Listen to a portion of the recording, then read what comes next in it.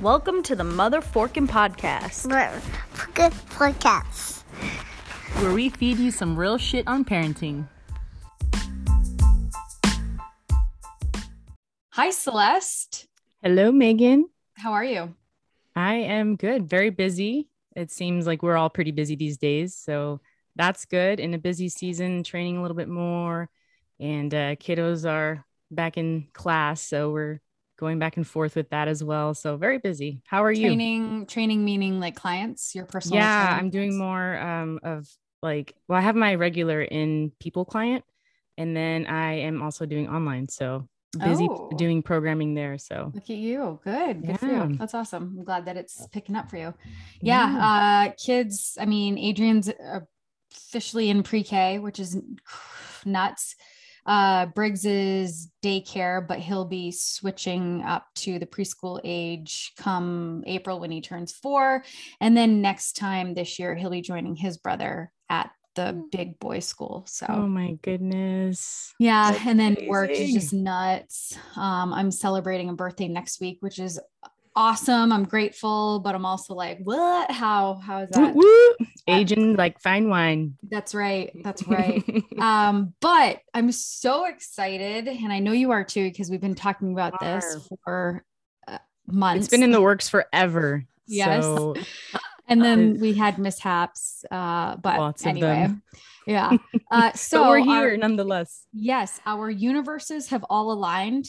We are thrilled to have Jordan Claire McCraw joining us again. I don't know if you all remember, but a few months ago, maybe, we had her on. We had her on to talk about her book of poetry that she wrote, which is phenomenal.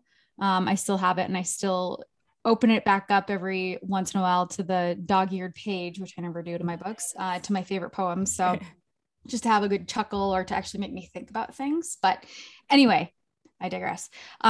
So there was just a lot to unpack the last time that we had her on, and we even committed to having her on another time on that first episode. So before we dive any deeper, let us reintroduce her. So like I said, Jordan Claire McCraw, she was raised outside of Washington, D.C. and was a 2008 graduate of the Gemstone Honors Program at the University of Maryland. She received her bachelor's degree in theater, performance, and English, creative writing for poetry. And then 1 week after graduating, Jordan moved to the UK to live with her now husband, whom she met while volunteering in West Africa. And then Jordan worked as a high school teacher in England until 2015, when the birth of her son and her struggle with postpartum depression inspired her to return to her love of acting, becoming a voiceover actress for clients in London, such as Mattel. And Jordan is now a television, film, and commercial actress based out of Los Angeles, who is represented by Shushu Entertainment. Jordan reached the top 16 in the 2019 Maxim CoverGirl competition as a women's mental health advocate. And she is a proud audiobook narrator for HarperCollins and the Library of Congress. So Jordan, badass. Seriously. Welcome. Hey guys, Welcome back, Jordan. Good to see you. Good to see you. How have you been since our last episode? Oh my God, it's been so crazy. Well, we moved to LA. So that's, been all consuming, but really special. So we've been working on that for a few months now. And I think we're almost entirely moved in. And you were living in where? East Coast? Yeah, we were East Coast before. So I was working out of New York. And, I think COVID was just a massive wake-up call for our family. Like, it got to the point where we thought, if we are isolated from the outside world, does the world that we have here as a family, does it spark joy, so to speak? Like, does it tick our boxes? And the answer was no. There were so many things, that we were like, that were getting us down that we would outsource by going to see friends or going out to dinner and then when all those things were taken away, we just thought, gosh, it's wet and cold and lonely. So we just, and just a big wake up call that none of us know how long we have. And so why waste a moment? And we work remotely now. So it's like, let's go. Yep. and we're in the sun and we're near Yes. the beach. And, you know, my son is able to play outside with his friends, and it's been a real gift. I Yeah. love that you guys did that as number one, as a family unit, and to also recognize that, man, this isn't making us happy and we're actually going to do something about it. Versus I feel like a lot of people just get so like, well, this is considered home. We're comfortable here. Let's just still stay in our misery and not be happy. But I love that you did that. Maybe I'm the dysfunctional one because I can't do that ever. Like I literally, I cannot settle. Like if I don't have my peace, everybody pack right now. And part of it is I've always been like nomadic, you know, I've always done that my whole life. Even when I was 21, I think my parents found out I was moving to England from like Facebook. I don't know. I just kind of like a Mary You're a Poppins. traveler. I'm out. Yeah. That's awesome. I want to go where my heart takes me. And if I'm not where my heart takes me, I get like crippling diseases and stuff. Like I don't do well. I think a big thing of that, a part of that too, is that so many people, have a problem with commitment and just like taking that leap of faith. So that's awesome. That's Thanks, a good girl. thing. You know, some might say I'm intense. I would say I get the job done. So There you go. There you go. I like that. Yeah. There you go. I think you guys are cut from the same cloth. Yeah. That's why we're good friends, all of us. And right. Yeah. behind the scenes and behind the podcast, we stay talking about just whatever's on our mind and Period underwear. Period underwear. I haven't washed mine yet, by the way. So, okay, we got to give a little bit of context. yeah, give them the background story to that. Wait, so you've tried it? No, not yet. Okay, so I hate tampons. Clearly, it's been exposed. What's the word I'm looking for? Anyway, Jordan has also said she does not like tampons. So I don't like them because I feel like I can feel them. They're just not comfortable. So then I ditched those like they're like killing the whales. That too. Yeah. I ditched those a couple years ago. I ended up getting a Diva Cup and loved it. But then I realized, like Jordan, you said, I feel like I kept leaking still. Like there was just, and I'm like, all right, not cool. So I kept seeing these Thinx, THINX underwear. And they come in thong versions as well as like boy shorts. So I was like, oh, I don't know. I'm just so like, ew. Do you just actually, one of the questions I think what Celeste you had, like, do you just sit there like a wet towel? Yeah. Like a diaper. Right. Like I'm really excited because the ones I just got, it said it's like the equivalent of 9 tampons. Yeah. And I was like, wow. But then I'm thinking, am I going to be sitting in it? Right. Like, right. I don't know. Good thing I work remotely now. You know, You're just going to have to do a little swapperoo, switch them out, buy a bunch of them. But that's what I did. I bought a bundle. You ladies have to keep me posted on that because I'm very curious. I'm still doing the Diva Cup. Not sure if I'm ready for that commitment yet, but let me know. I think I just need to sage down there in general. Like just give her a fresh start. That's actually not a bad idea. Maybe I'll be close behind you there. But yeah, so I have not washed them yet because obviously anything that touches my vagina needs to be washed first. So I will go ahead, wash those. And then I'm eagerly awaiting my next period, which should be soon because my boobs are pretty sore. So I actually should probably just wash them very quickly because who knows, I could just start as soon as tomorrow. But yeah, I'll keep you guys and everyone who's listening, if you guys care, in the loop on that. Yeah. So those I'm are very our conversations. Excited. We are definitely I'm very excited. From the same cloth, literally. Yeah. Yes. But yeah, I can't wait. Speaking of fresh start and saging, it kind of goes into what we're going to talk about today. Like Megan mentioned earlier, we spoke with Jordan before about her book and just we hit some awesome points on postpartum and reality in life. And we realized that like we wanted to talk more about the particular topic of marriage. And so Jordan agreed to open up and share that experience with us. So Jordan, we want to first start off by asking you, tell us a little bit about how you and your husband decided to even think about approach open marriage and Yeah. dating other people. Can you tell us a little bit more about that? Yeah. Okay. So, debunking Hollywood myth number 347. You are not one when you get married. Like, you're a team, but you are each your own soul, right? And the goal is to have souls align and be like co-pilots, you know? And you each bring different things to the table, and you each have different roles in helping one another thrive and prosper. And, you know, depending on, you know, what your goals are for having a family, whether it's dogs, cats, children, just each other, that you can work together to mobilize to make that happen.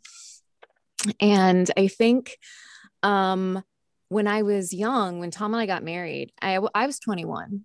And I'll just say, like, right now, I had a major codependence issue. I always have. And it's interesting. Recently, I joined Al-Anon for adult children of alcoholics. Not because my parents were alcoholics, but their parents were. And my parents didn't have the resources to work through that stuff. And I realized I have always had this codependence thing where I feel very responsible for other people's decisions. Tom and I were very enmeshed, very young to survive. You know, we mistook our enmeshment for being the perfect team. And what ended up happening is that when we came to a point where our souls would naturally grow, which I think a young person in their early 20s, they assume they've done their growing, right? When that happened, obviously you're not going to grow at the same pace. It just doesn't happen. You're different souls.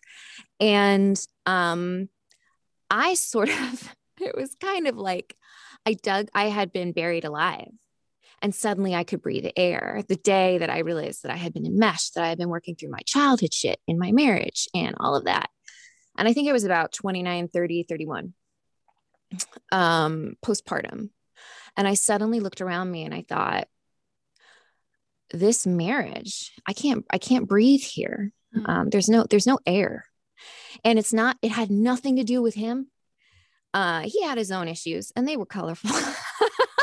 We both had our colorful little probs, but actually we had just created an environment that was uninhabitable long term.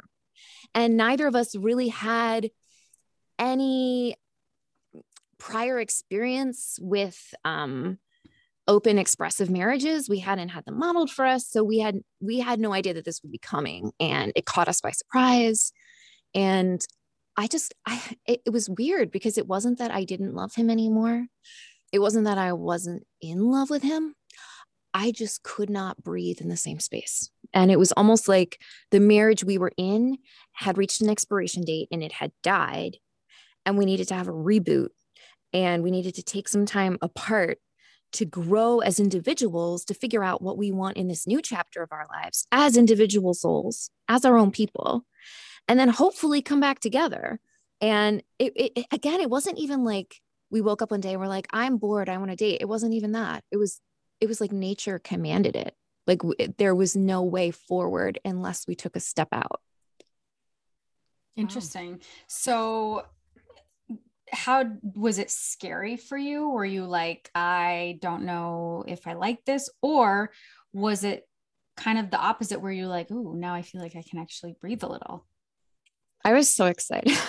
You were? I was so excited. And I know that's terrible, but it's because, like, again, in my early 20s, I would see people dating and I would think, thank God I don't have to do that. You know, it's like I hit so young. I was like, I don't have to deal with that. I can focus on my career, blah, blah, blah. Naive early 20s, right? Yeah. And then in my early 30s, I was like, I would kill to go on a date.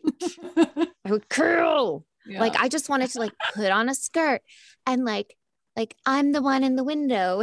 Yeah. The unicorn sticker, you know, like I wanted to know what that was like, because I think as you age, right? And maybe you guys, I don't know, have you guys experienced this where like with wisdom comes the desire for more wisdom, and like anything you haven't done, any boxes you haven't ticked, they become really, they get really seductive. And it's like, oh shit, like I haven't done this thing or that thing. And it gets all the more delicious. So yeah, this is something I had totally skipped, and I wanted to see what it was like. And luckily for Tom, it was awful. It was absolutely Oh man, I was not expecting you to say that. awful. Yeah. It was so bad. And like, I'm so gutted because I was like, all right, guys, I'm here.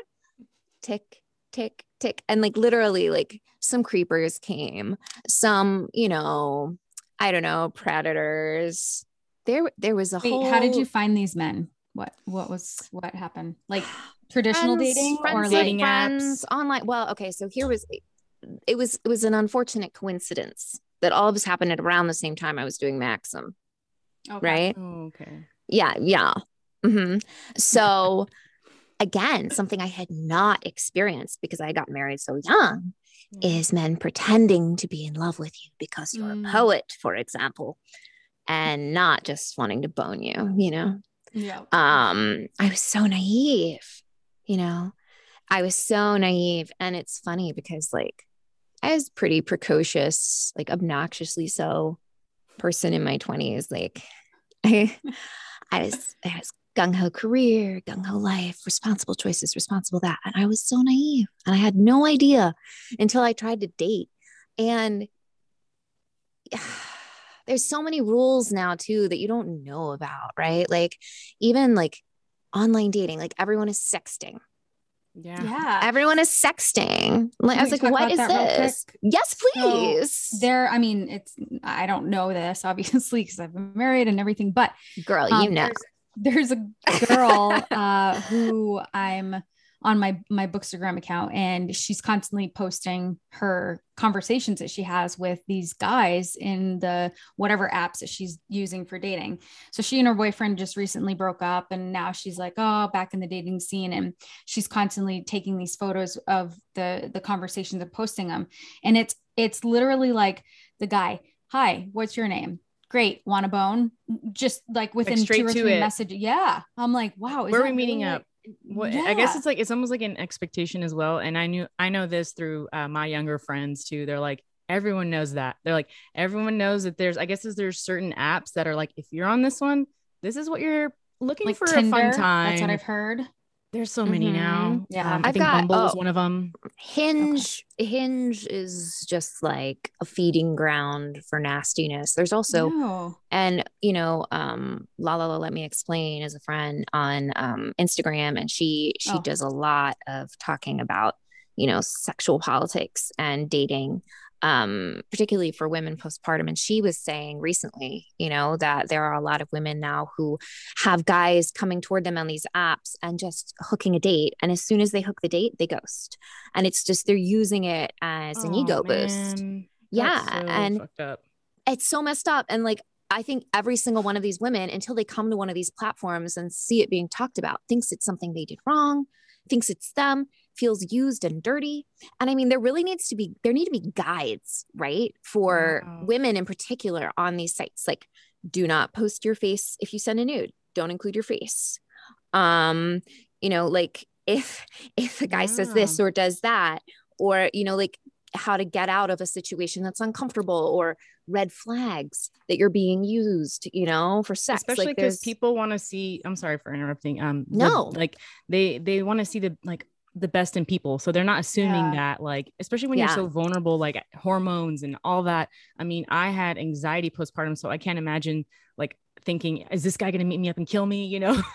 Like just thinking so much crazy thoughts. Thinking that they really are in love with you. That's true. And like these dudes are like messing women around, and particularly women with kids. Like I have a lot of girlfriends who have children whose first relationships didn't work out for whatever reason, and they're looking for a new partner, and it's just like really tough to get through the firewall of fuckboys, who just who don't want any responsibility.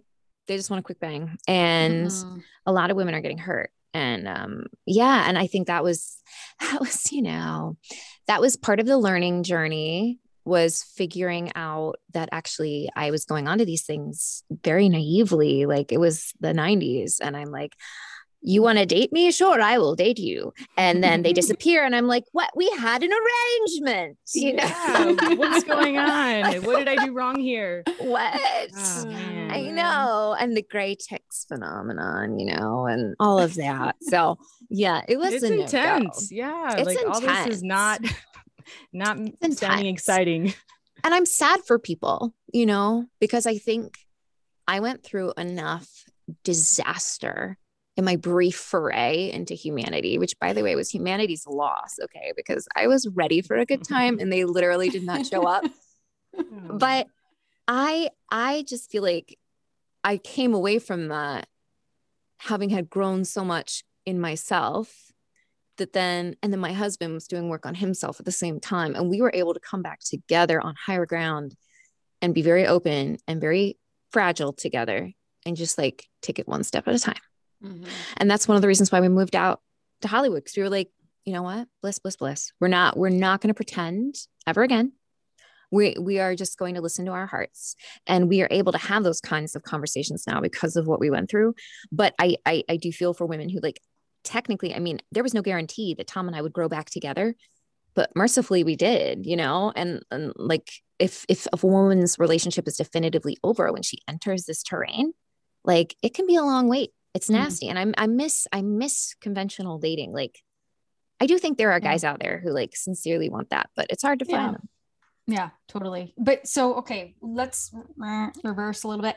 Go back to talking about your experience with the whole dating thing. Obviously, it was not successful based on what you're saying, but the people that you did meet, were you like, oh, all right, maybe? And then how was that when you were with them? How did you feel about your relationship with Tom?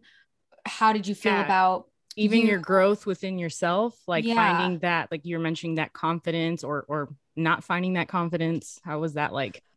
Well, I had this fantasy, right? Before the open marriage, I had this fantasy of having my own flat, coming home from work, throwing my coat and bag on the bed, going out on a date, maybe a few different dates a week, just the whole single woman thing. I had never done that. You know, again, I left like a very enmeshed birth family and married, you know, immediately. Pretty young. Yeah. Because I just think it was a safety mechanism, you know. My birth family situation had expired and I transitioned very hard, very immediately. So I had never gotten to be independent. And I think that was actually what I craved. Right. And I think my sexuality is sort of defined by the lust for independence. Actually, that's something I've realized. And when Tom and I ended our open marriage, by the way, it was at the start of COVID. And I was like, oh, we're doing this now. We're going to like end it while we're stuck in a house together. Pull back in like all the way, literally. I was like, so that's what's happening. And I he's was like, actually yes. gonna ask you the timeline. So like you got married young. So what was the time frame? 12 years later, right? Isn't that what you said? Like 31. Yeah. It was at like the 10-year mark. Okay. And then I would say like probably February 2020, which we ended it. I feel like from talking about this more openly and hearing different couples, it's really normal, and everyone has different variables. Like not everyone got married young. Some people, like even one of my friends, she was like, I went into my marriage straight with motherhood. So all these different things affect it. And I can only imagine it's so normal to have that, to go through that, to be like, we need to pump the brakes right now, you know? It's kind of like what I'm going through as well. Like, I'm like, where are we going with our lives and where are we growing? Yeah. And I think that was too, like, my book was written in that place of brokenness, you know, where it was like, I woke up one day in a psych ward and suddenly thought, it was like waking up in a bomb shelter. Everything that I thought I had built was wrong for me. And since then, I have decided that I think about every 10 years, people, like souls, go through a revolution.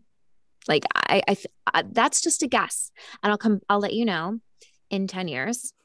And based on I our love current it. phone threads, probably every 20 minutes until then. But I'm going to let you know, because I think about every 10 years, we have a major cosmic shift in our awareness and who we are, in our enlightenment. And Tom and I were at that 10-year mark, you know, and yeah. And then we ended it in COVID because it was a little awkward to be in an open marriage in the same house. And I was really mad at him. And Well, were you long okay story with short, ending it though? no, I wasn't. And Oh, because I hadn't gotten what I thought I wanted out of it, right? okay. I wanted to have successful sexual experiences in the world. And I had not had that. And Tom and I, again, were very emotionally constipated, and we hadn't been able to give that, we I didn't love know a it. lot about it, so I wanted to go. I was a researcher, right? I'm a researcher. I was like, I am doing research. I am in the fields. I want to learn about sex. I want to learn about relationships. I want to learn about people. And I'm an extrovert, so like I learned by bouncing off of other people's vibrations, and I had stagnated, particularly, as a mom, because then I lost my job after I became a mother because working full time would not even quite cover the cost of childcare. So, so that's when I went freelance artist, but I spent a lot of time isolated, and I needed other people.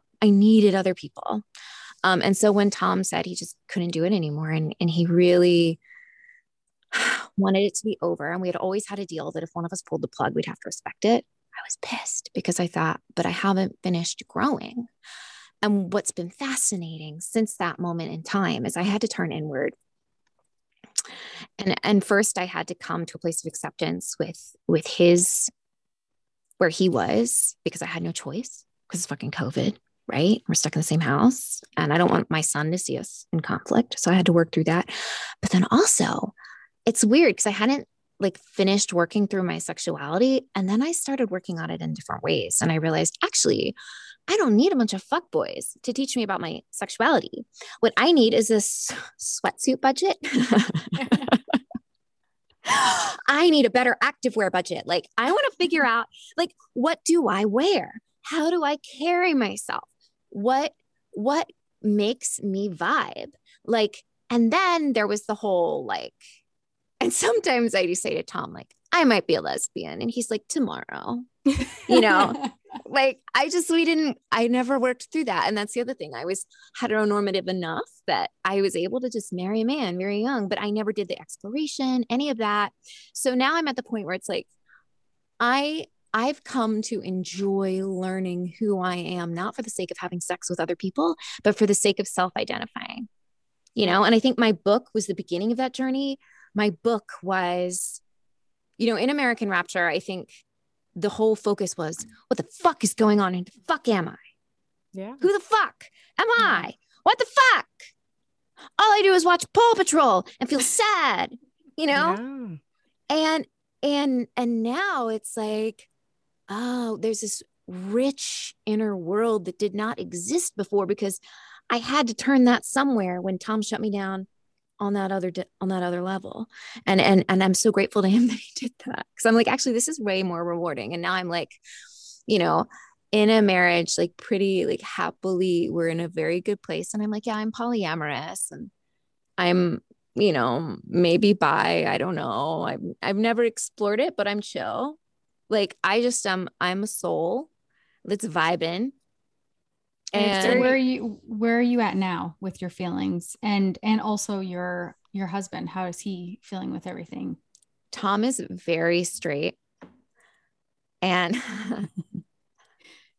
very not polyamorous. And like, he's so introverted that even if he was polyamorous, like he would never give himself the option of knowing, Tom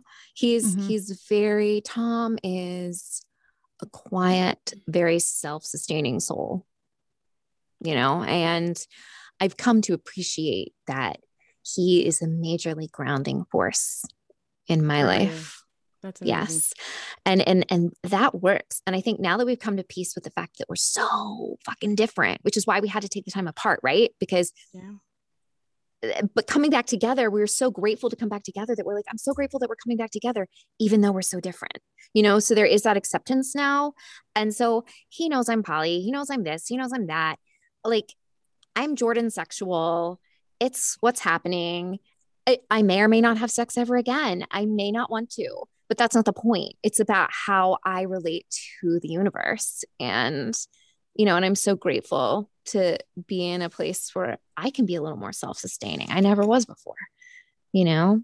So how do you guys, being so different and going through that journey and being like, okay, we did this, maybe it's out of our system, and how do you compromise on such differences? Is that something that, I mean, I guess the answer is constant reflection and constant, I compromise. Yeah. I compromise with my art, Celeste. Like I compromise with my art. I throw myself into every character I'm handed in my acting journey, whether she's a slut, and I say that with saliva in my mouth, whether she's a slut or, a fastidious, paranoid lawyer, I don't care who the woman is. Mm-hmm. I just throw the full weight of my sexuality and my energy into making her alive, and that's kind of where I get my kicks is in my performance work. And also, in performing my poetry and seeing other women respond to it. And right now I'm in the process of developing a pitch. It's very near completion for the American Rapture. Well, there's a project. There's an entertainment project. Ooh. And it's very exciting. And there were some delays this year with COVID and everything else. But again, I think everything in its time. And as that comes to fruition, I feel myself being more and more ready to just like heal with the work. I've had to do a lot of healing and the work has had to take a back seat while I do some healing. Yeah.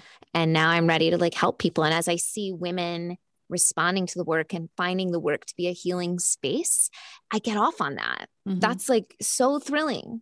And what's wonderful is, a long answer to your question, I feel like my sexuality is almost inverted into making my inner world such a more joyful space. Like I had to turn that lust in and yeah, that's how I compromise. I compromise by living a fuller life in general. And an orgasm is such a fleeting thing on a physical level, but if your whole life feels that good, Mm-hmm. that's yeah, that's what I'm trying to do. That's why I live near Malibu, baby. There you go. Getting your fix on the daily. Love it. Yes. What about your son in all this? How was he? Did he even know? Was he affected by it at all? No, I mean, or how old was he, or is how old is he first of all? I'm only laughing because when you say was he affected by it, he's affected by literally everything. He's the most sensitive. Like he's all me.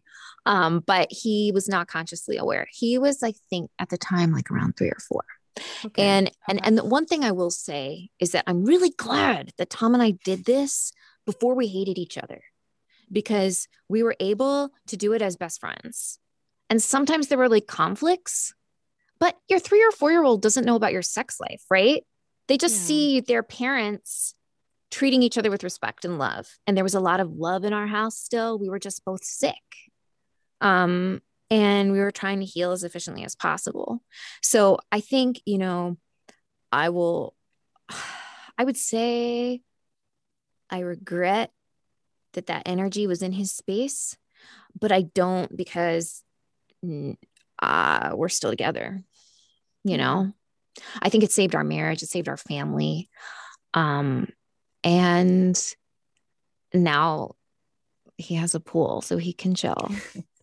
It's fine. In looking in for our kids, the parent situation and the dynamic, it's so good for them to see that though, because they need to see, guess what? Relationships are hard. They're complicated. And there is a way for us to find respect, common ground, love.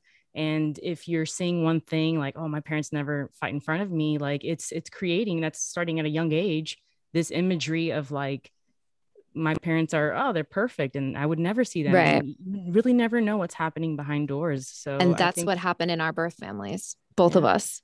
That's what happened. And then we had no concept of how, and then, well, my parents' marriage just imploded out of nowhere. Like, I was like, what? Like, I didn't, a little openness would have gone a long way, you know? And Tom's family historically just don't engage with conflict at all. So we were both kind of, we've had to learn from scratch how to do it. And one policy that we always have, and we hate it, but it's our policy, is that if we fight in front of Julian, then within like minutes, we make a show of, you know, Tom in front of Julian. She's like swallowing hard. Tom, I just wanted to say how sorry I am that I raised my voice and that I didn't listen well.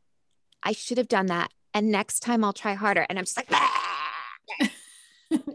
oh man, it'd be so hard not to laugh. So there's some humor in that. I know, but you know, we're just trying to at least, it's like, use what you're given. Use what God gave you. God gave you this fight. Use it as a learning tool. Like teach him how to fight well, you know? And I have a lot of friends who are in, well, one friend I was talking to the other day, you know, they're in relationships where they're afraid of the relationship feeling and they're just like avoiding it and dancing around it. And they're not going to therapy while things are still good to avoid what they see coming up ahead, or, you know, having these really hard conversations. And it really is like cutting off your nose to spite your face, because it's going to be ugly anyway. Like life is hard. Get the hard part over with. Just like have the hard talk. Go to therapy while things are good. Like just get the ugly shit gone so you can live. Like don't have it hanging over your head. I don't know. So speaking of like people and your friends, and you're right. This is so common. Like someone is doing the dance with their partner of like, shit's getting rough, shit's getting hard, and nobody's doing the work. So my question for you is how, when you did talk about that, or if people found out with your open marriage, with it being so taboo, how did you avoid feeling shame or judgment from anybody? Writing a book of poetry about it. There you go. You got it. You know, just if the pretentious ass card is your ace in the hole, just keep it right here. You know, like I just thought, fuck it. I'm going to make a piece of art out of this. Because I know everybody's going to judge me, but it's like the emperor's new clothes. Everyone I'm talking to is fucked up. Everyone's relationship is a mess. And everyone acts like having a step away, having an open marriage, doing these things is taboo. Okay, well, my friends are like cheating and not telling their partner, but nobody looks down on that. Like I'm actually telling my husband this isn't working for me. And like, we're like outcasts. No. So I took my power back by making art out of it. And actually now by like trying to support my family with it, you know, and that's funny too, because, you know, my book was illustrated with photographs by Jimmy Fontaine and Atlantic Records. I went straight to the top. I allied myself with the best creatives in the industry in New York at the time where I was working that I could find. And I said, this trauma is so profound that it is clearly something that, you know, other people, maybe I can save other people from, you know, this is something of significance.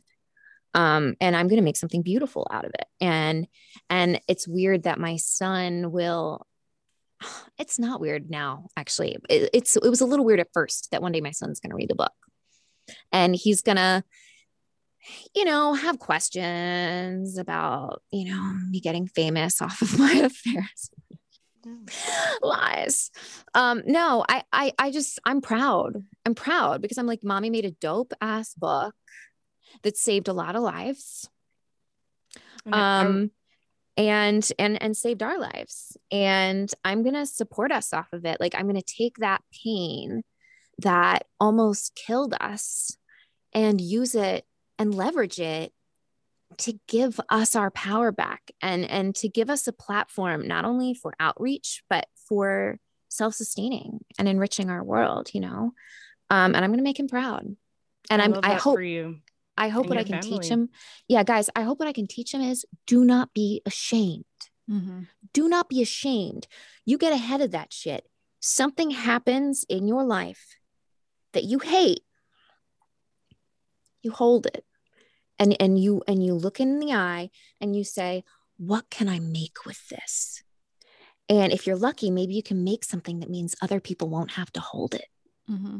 You know, I think that's why we're here. We're just agree. here to do I think that. it's a great lesson for not only yourself and your partnership, marriage, relationship, whatever you want to call it, with your husband, but then also to show Julian what it is and how you are treating this situation, and I hope how so. you face everything head on versus like sweeping it under the rug. Like, I think you said it was Tom's parents who just don't like conflict. So they're just like, they just avoid it. But I think it's awesome. So go you. Thanks, really. babe. Thanks, babe. And honestly, chronic illness is really ugly. I was going to say that and this is exactly what you're going and explaining in detail with, is that there is just this huge amount of peace that comes with owning your truth, no matter how ugly or how weird or bizarre or just challenging it may feel and seem to other people. Like, once you own it, that's you, that's your truth, and there's peace within yourself. And I think that that's the most important thing that anybody could learn or should learn in life.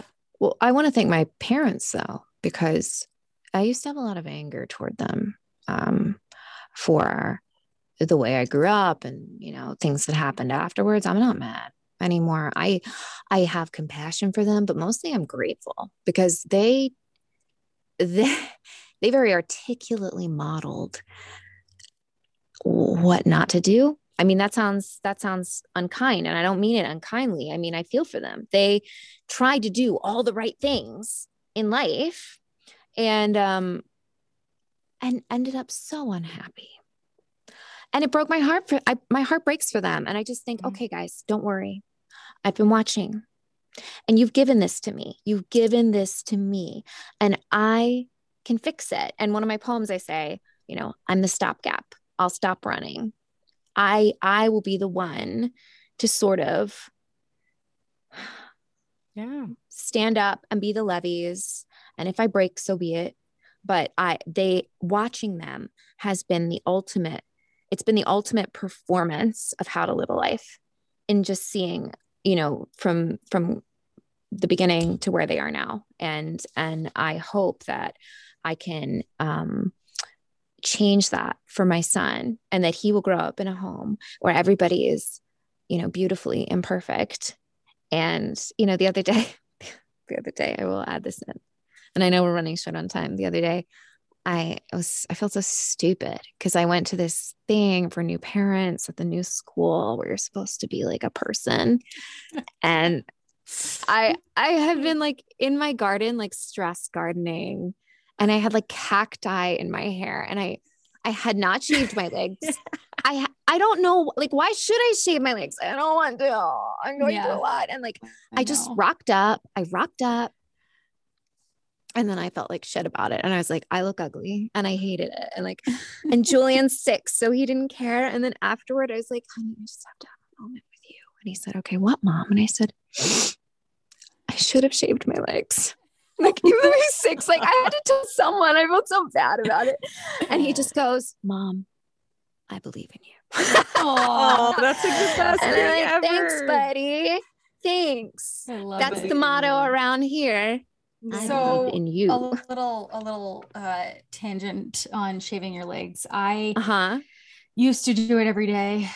Every fucking day. And then finally I became a mom, and I was like, oh, every once in a week is fine. And add whatever. COVID. And then COVID. Okay. And so now we moved to Tulsa from Houston, and we're at this new neighborhood, and we go to the pool often, the community pool, and I'm there. And then like you continue seeing the same people over and over at the community pool who ends up becoming acquaintances and then eventually friends.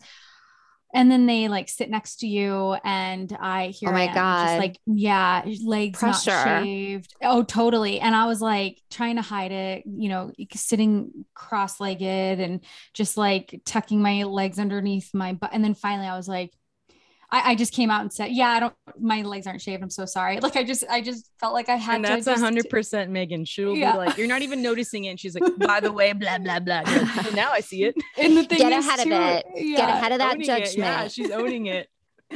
She's and well aware I was of it. I was one of those kids too who had like one of those big pimples on her face in school. And the first thing, instead of being like, "Hi guys," I'd be like, "Oh, did you see my pimple?"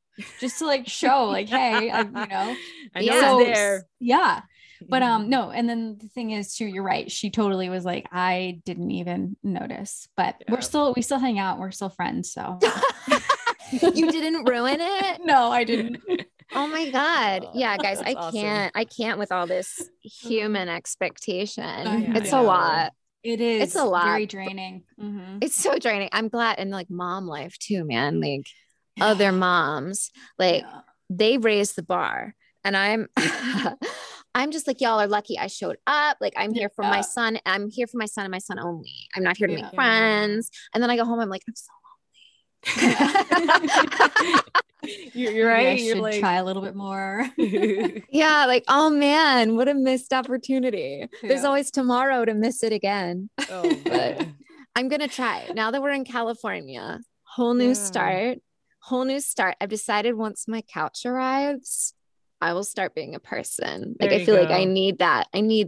Before I can like fully commit. Club. Host a book club with your couch. But that'll have to be outside. Oh yeah, you're right. COVID, sorry. Yeah, because I'm one of those like people who doesn't want to get COVID. Yeah, no. Mm-hmm. For sure. Yeah. And I'm kind of like, I think I told you guys, I was like, I'm in California. I'm going to go to a water bar. And I went to the water bar the other day, and I was losing my mind, and I was so like stressed out, and I was like, oh, traffic getting to the water bar. And I was in there, and a woman was like full on breathing on my water jug. And I was like, excuse me, can you not breathe on my water? And oh my gosh. The manager started laughing. She was like, she okay? I'm like, she lived. It's fine. Like, I just like over the people. There is, I agree with you, over the people. It's totally me too. But there is a water bar. There are multiple here in Tulsa. I was right down the road. Yeah. So I think do my research again. Yeah. Oh my God. That's awesome. Healthy guts are us. 2021, 22.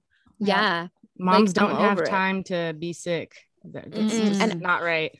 And I told you guys I've had chronic illness this year, and I'm convinced that it was a follow-on from my hospitalization, my mental health hospitalization. That like, I think that happened. I worked very hard to get past it, but I was commuting in and out of Manhattan for work within like 3 days of being discharged, and nobody knew at work. Nobody knew. And I just carried on with life and carried on being a mom. And then COVID hit, and I was caring for my dad, and I was caring for my family. And it was just like too much. Yeah. Your body starts telling you, hello, slow down and pay attention. And I will force you to. Exactly. I literally gave myself a disease in isolation from stress. And it's been a real wake up call. And I've been on like a deep spiritual dive this year, doing all kinds of things that my general practitioner would like not agree with. I just suddenly realized that my soul had corrupted my body, and the antibiotics only do so much, as coming from the person who's been on them for the past 4 months. And I've had to learn how to completely revamp my relationship with my biology. And I don't know about you guys, but I think COVID as well is just like, for sure. We are not, it's this vicious cycle, because you want to be as healthy as you can be, but then also the looming stress and anxiety forces that, into a very tight corner. Yeah. Well, we're happy that you're feeling much better and that you were here to do our episode with us. You know what? Yes, me too. I'm so happy. Look at us alive and talking. I know. I would say you're glowing because I can see you literally. So, and it's like there's a light directly in my face, and no, it's the California sun. It's my glasses, the reflection. Yeah, but no, it's so good to see you guys, and I've missed you, and I've missed our talks, and I'm excited. Because obviously we're going to keep talking, and, you know, we're friends now and we have this dialogue. And also the book, American Rapture book, is what brought us together. And it was what is now propelling my life forward. And I love the thought. Yeah. And I thank love you for the sharing thought that of, like, experience. yeah, I think, like, now that I'm in a healed space, using this, this sort of documentary of an unhealed space, using that as a way forward in life, I think that's really cool. Because I think a lot of times when people heal, they pretend that the bad stuff didn't happen. So we don't have a lot of records of it, and there's not a lot of maps out there for people about how to survive those times, you know. Very true. So I feel grateful to be here, man. Thank you for being that map. Yeah, exactly. Yeah. And okay, how can people find your book? So it's American Rapture, Poems from a Heartscape. You can find it on Amazon, you know, anywhere online, really. Barnes and Noble. I found out it was being sold at Walmart, and I was like, oh. Okay. But it's American Rapture, Poems from a Heartscape, and on Audible. So, and recorded by you. By moi. I'm gonna have. Okay, now I definitely will. Right? Yes, I need to hear that. We have to download it and listen to you with some original music composition. Ooh, wow, so very cool. Yes, you're doing it on your piano. It wasn't me on my piano. It was my best friend Tony on his piano. Okay. And we composed the music together, and me singing. And awesome. And just, you know, I'm really, what I do, guys, is I perform my poetry. That's what I do. I make a space for people. And so I'm really excited. So stay tuned, because I'm going to let you know how things go this fall. Yes. And probably knowing Hollywood, probably next spring as well. I love that. things are evolving, and we're going to take this to people. So for all you that have not read the book, check it out. Audiobook is a great way for you busy moms, busy dads. You can listen to it in your car, at home. But thank you so much, Jordan. We love you, and it's been a pleasure. I love you guys. I'm so glad to be in your space. Thank you. Thank you. Bye. Bye.